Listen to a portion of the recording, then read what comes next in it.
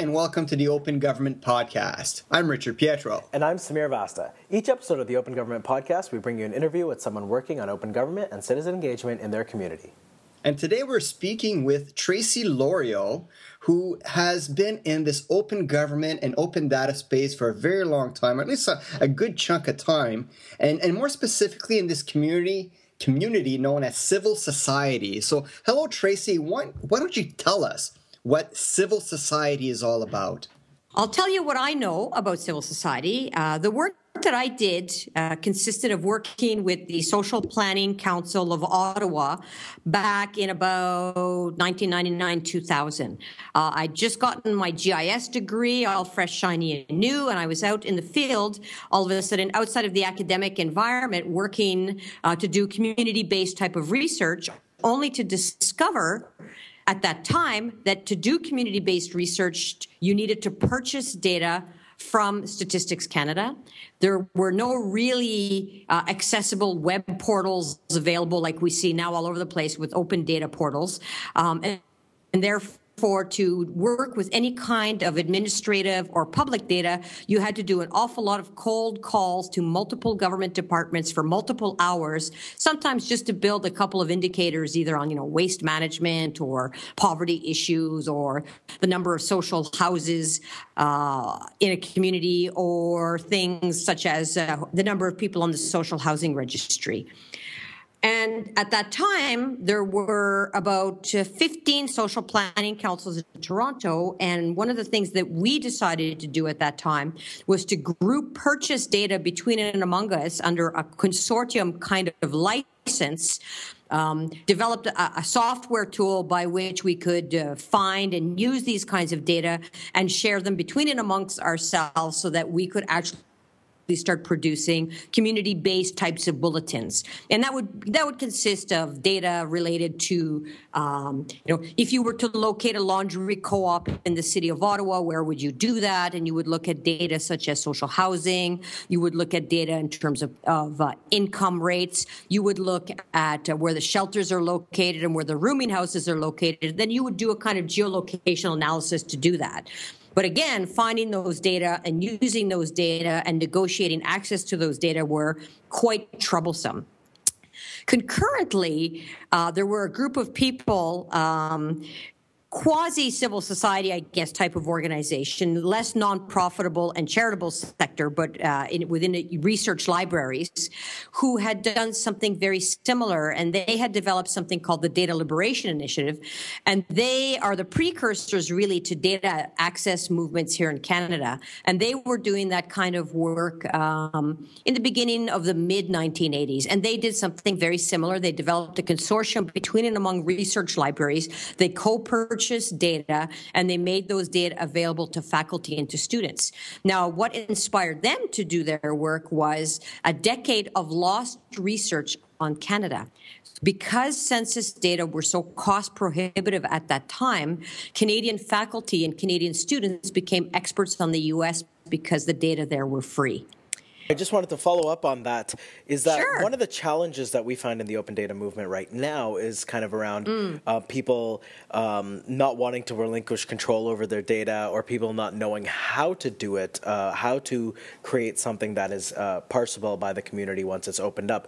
Are those similar problems you had at the start of this kind of data liberation, data access movement, or did you have a whole other set of challenges that you had to face? We had those same challenges, except they were far more entrenched. There was a lot more trepidation as to the kinds of stories that might be told with the data.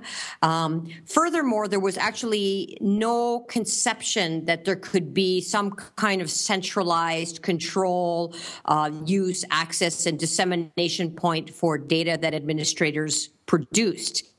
So the thing that was the most difficult was having to negotiate every single year, oftentimes with different staff, over the same type of data. So, for example, someone might have a job, they retire, they move on, or there's some kind of lateral or horizontal or vertical movement within the institution.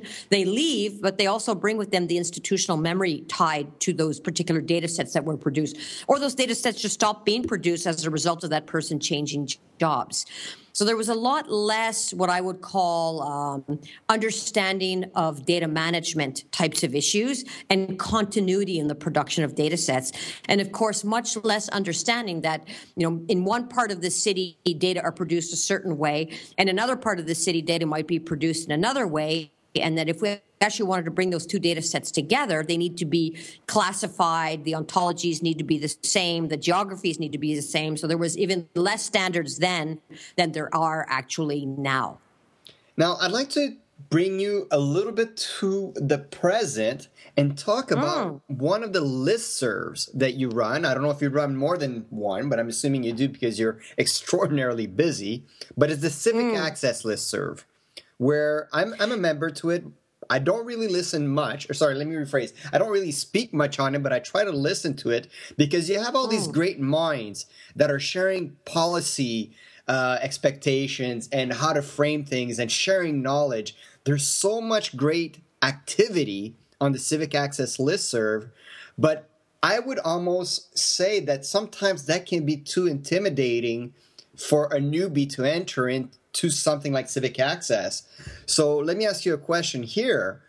How do you bridge that gap from sort of the uber policy wonk, those that are super engaged, to the sort of average citizen? Like, how do you go from average citizen to Civic Access? Well, that's an interesting question. First, one of the things that's interesting about Civic Access is it was the first Canadian list to discuss access to public data back in 2005. And that list came together primarily because I had met Michael Lenzner at the UNESCO Information Society meetings that were based out of Winnipeg. And he had heard me give a talk on issues related to access to public data. And also, we were part of the drafting team for the UN Civil Society documents, where we actually put, as in the preamble and at the very highest ranking points, access to public data in countries, in different civil society organizations in different countries.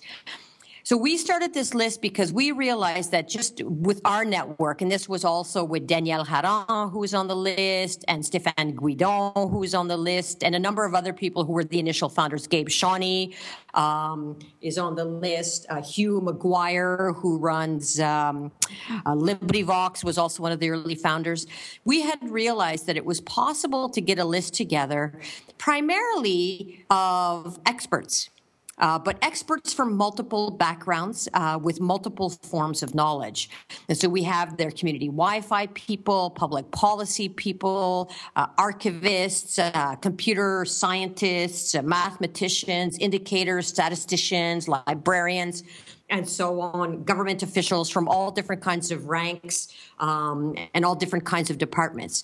And the objective was to allow people who did have expertise in those areas to be able to have that educated conversation. So in a way, the Civic Access List was never really designed for the average citizen. It was really a list made for people who were already working in that space, to provide them with a place to communicate with others in that space so that they could take whatever intelligence was coming on that list and then be able to use that to promote different activities in their different jurisdictions or their different areas of work. And I still think that that's probably not a bad mandate for it to have, because then we're not reinventing the wheel with 101 stuff. One of the conscious decisions that we made was to make the archive public. So you can go and search back through the archive all the way back until 2005, and you'll get access to thousands and thousands and thousands of not only conversations, but as you know, Richard, an awful lot of really good URLs to really top resources around the world. That sounds like a brilliant resource, and I do encourage all our listeners, if they're already not on the list, to check out that archive. Before we wrap up, we've got a few seconds left, and you've been part of this movement from kind of its seminal stages. So as someone who's been with it for a very long time, could you give us maybe a 30 or 45-second look at what you want the future to be and what you anticipate the future to be? Well, what I would love to see is civil society organizations like the ones that I was talking about the Federation of Canadian Municipalities, social planning councils, who knows, maybe Friends of the Earth or Greenpeace or whoever, really from kind of the NGO side of things, to be involved in open data, but also that people who are currently involved in open data bridge the gap and start working with those other civil society organizations. It would be really great to get people far more politically engaged in issues related to the governance of data, the political economy of data, the dissemination of data more broadly, and deliberative democracy more broadly, as opposed to simply opening the data, but actually holding government accountable to being far more open than it actually is at the moment in Canada. And I think that's a nice way to sort of wrap things up, because one of the great things about having a resource like you, Tracey, is that you're able to see, because you've been in this for so long, that you're able to see everything. You're seeing how it's growing, how things are trending. And it's always nice from an outside perspective to see that there's a foundation. Thank you very much, Tracey, for participating in today's podcast. And what's your Twitter handle, by the way? It's Tracey Lauriault, Tracey. Lauriault. Sorry, it's a bit long, everybody. I think that works. Thanks so much, Tracey. And thanks everyone else for listening to us today. We'll be back soon with our next interview with someone from the open government community. If you've got any questions about today's episodes or anything that we've discussed about today, the hashtag for the podcast is OGTPod, and Tracey just gave you her Twitter handle, so don't hesitate to reach out to her. And thanks again to Keith McDonald and Cheryl's Crush for providing the music for the podcast. My name is Richard Pietro, and I'll catch you later. Talk soon.